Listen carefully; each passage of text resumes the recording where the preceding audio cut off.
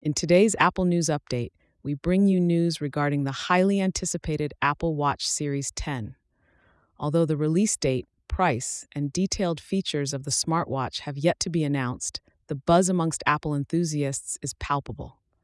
On the other hand, sales of the Apple Watch Series 9 and Ultra 2 are facing a temporary pause in the US due to an ongoing patent dispute related to the blood oxygen sensor in these models. It's important to note that the Apple Watch SE remains unaffected.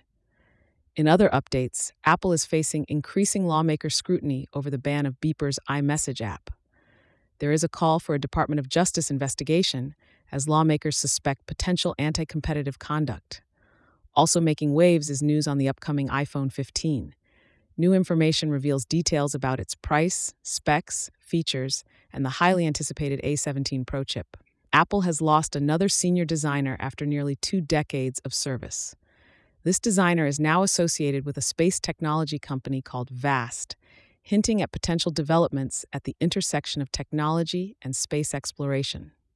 Shifting gears to purchasing decisions, we explore the pros and cons of buying an older iPhone model versus the latest one, aiming to help users make informed decisions. For music lovers, Apple has announced a special holiday sale, offering free Apple Music streaming for 3 months. Due to the ongoing patent dispute with Massimo, Apple has decided to pull the Watch Series 9 and Ultra 2 off the shelves.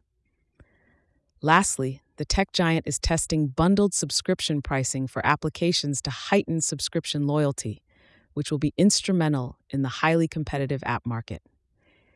In concluding our Apple News segment, we are taking a closer look at a comparison between the note-taking apps, Notesnook and Apple Notes.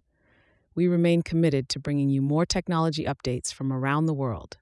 Stay tuned and remember, Tesco Mobile is your go-to destination when exploring premier Apple smartphone options.